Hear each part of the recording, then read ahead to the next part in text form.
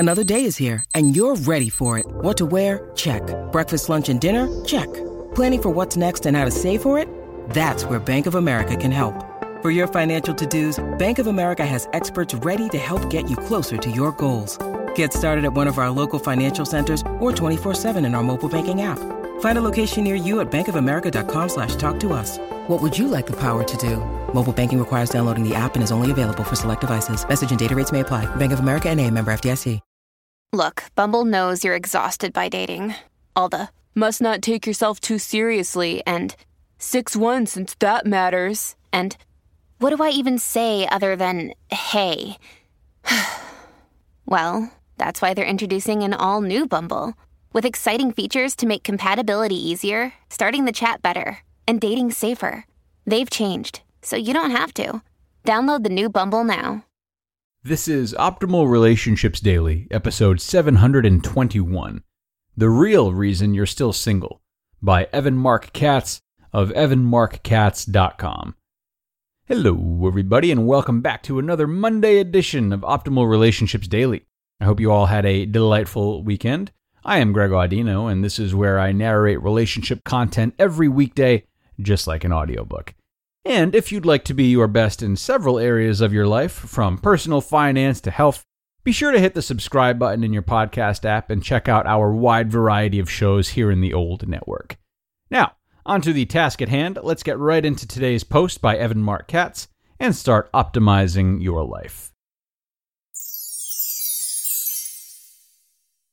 The Real Reason You're Still Single, by Marc Katz of evanmarckatz.com. There are two big problems in dating.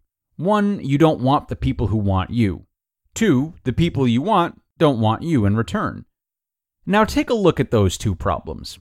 Which one do you think you can change? Most of us take the futile route of trying to change the second one.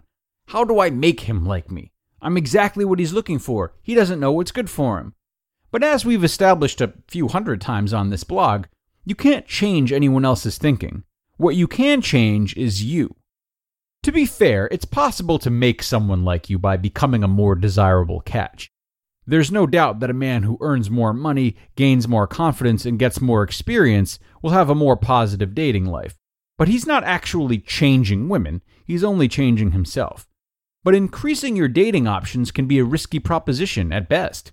Men can't always make more money. Women can't always lose weight. And as easy as it is to talk about gaining confidence and experience, most folks would rather sit on the sidelines and complain that the people you want don't want you in return. This is a waste of time. In fact, the easiest remedy for an ailing love life is to want the people who want you. It is anathema to suggest this, of course. Any conversation about opening up to more potential prospects lead us down the slippery slope to settling.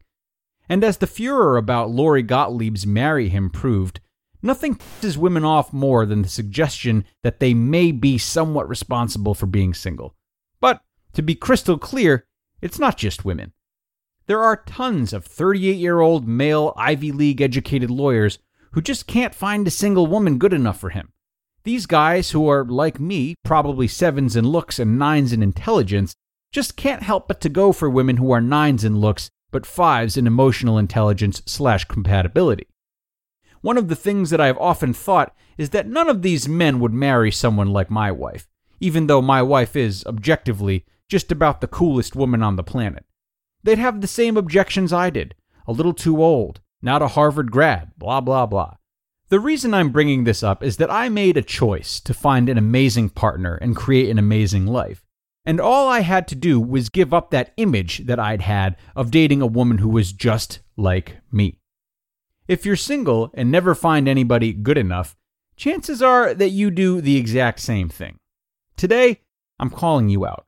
Because if you've been dating this way for 5, 10, or 20 years, there's something that you're not seeing. And that something is this.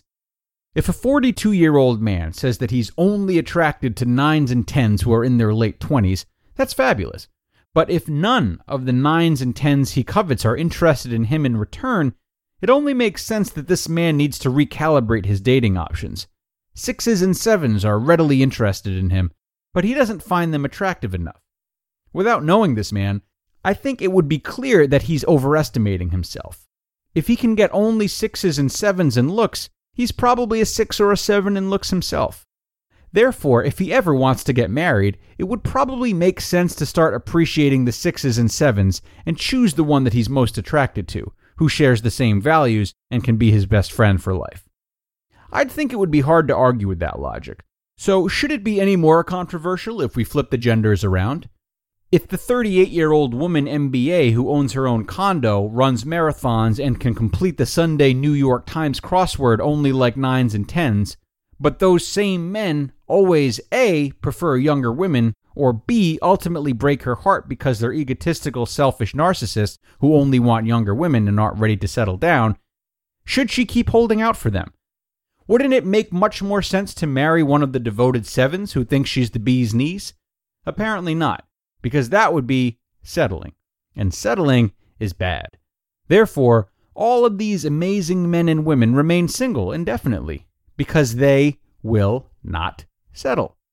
They would rather tilt at windmills trying to acquire a partner who doesn't want them, instead of realizing that the best partner for them is the one who wants them and values them and thinks they are a catch. And the culprit in all this? Our unrealistic expectations of how we see ourselves and of what we expect of our partners. If you price a candy bar at $100 and there are no buyers, you need to lower the price of the candy bar. If you think you deserve a certain kind of partner, not just someone who is rich, hot, and brilliant, but a rich, hot, brilliant partner who sticks around, and yet you've never gotten him, you need to start considering another kind of partner. The key is in letting go of the image you've been holding on to. Because real relationships aren't about credentials, they're about connection. And I truly believe there are thousands of people you can potentially be happy with, if only you didn't have such a rigid idea of what it looked like. Last night I was coaching a favorite client, Katie, who is part of Love U. Katie is 58 and never married. Of course, she never wanted to settle. After rebranding her on Match.com, she's getting a ton of attention and is being chased down by 2 men simultaneously. Tom is the brainy, charismatic one who talks about himself incessantly, sends template emails, and hasn't followed up in a week. Bill is a fun guy, makes her laugh, is a great kisser, and has followed up for 4 dates in 2 weeks. Katie wanted to know how to make Tom like her and how to get rid of Bill. When we dug deeper, I learned that she was embarrassed at the thought of introducing her friends to Bill because he wasn't as sophisticated as her other Tony, Connecticut friends. I asked Katie point blank, "Are you attracted to Bill?" "Yes." "Do you have fun around Bill?" "Oh, yes." "Is he consistently good to you?" "Absolutely. He's crazy about me." "So why are you trying so hard to run away? Because of what your friends think? Because Bill's not what you've pictured in your head for 58 years? "Yeah, kind of." I'm delighted to report that Katie is going out with Bill again, and I wouldn't be surprised if she settled her way into an amazing relationship. By thinking you're better than everyone who wants you, you're eliminating the greatest source of love around, the person who wants you. And you may be surprised to find that you can be extremely happy with someone who doesn't meet your preconceived image of your ideal mate. I certainly have been. You just listened to the post titled, "The Real Reason You're Still Single," by Marc Katz of evanmarckatz.com. Hey, it's Kaylee Cuoco for Priceline. Ready to go to your happy place for a happy price? Well, why didn't you say so? Just download the Priceline app right now and save up to 60% on hotels. So whether it's Cousin Kevin's Kazoo Concert in Kansas City, go Kevin, or Becky's Bachelorette Bash in Bermuda, you never have to miss a trip ever again. So download the Priceline app today. Your savings are waiting. Go to your happy place for a happy price. Go to your happy price, Priceline. When you need mealtime inspiration, it's worth shopping Kroger, where you'll find over 30,000 mouth-watering choices that excite your inner foodie. And no matter what tasty choice you make, you'll enjoy our everyday low prices, plus extra ways to save, like digital coupons worth over $600 each week. You can also save up to $1 off per gallon at the pump with fuel points. More savings and more inspiring flavors make shopping Kroger worth it every time. Kroger, fresh for everyone. Fuel restrictions apply. So this is a wonderful post, especially in the era of dating apps when the idea of settling seems sillier and sillier as we are reminded constantly of all the dating options out there.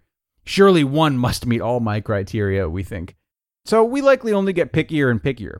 Quick tip from me, if this is you or someone you know, try listing all of your desires in a potential partner, write them down. Then once you have the list, label some as negotiable and some as non-negotiable. Obviously, the more important ones go in the non-negotiable category, and the fewer of them you have, the better a chance you have at finding someone, because you're willing to flex. You are allowed to pass on people that don't meet all your non-negotiables. And if you can find someone that crosses off both non-negotiables and negotiables, fantastic. Just some food for thought. So, I will stop talking so you can go get to chewing on that food for thought. Thank you for being here, everyone. Thank you so much to Evan for another good post. I will see you all tomorrow with a post on interacting with introverts in a relationship, where your optimal life awaits.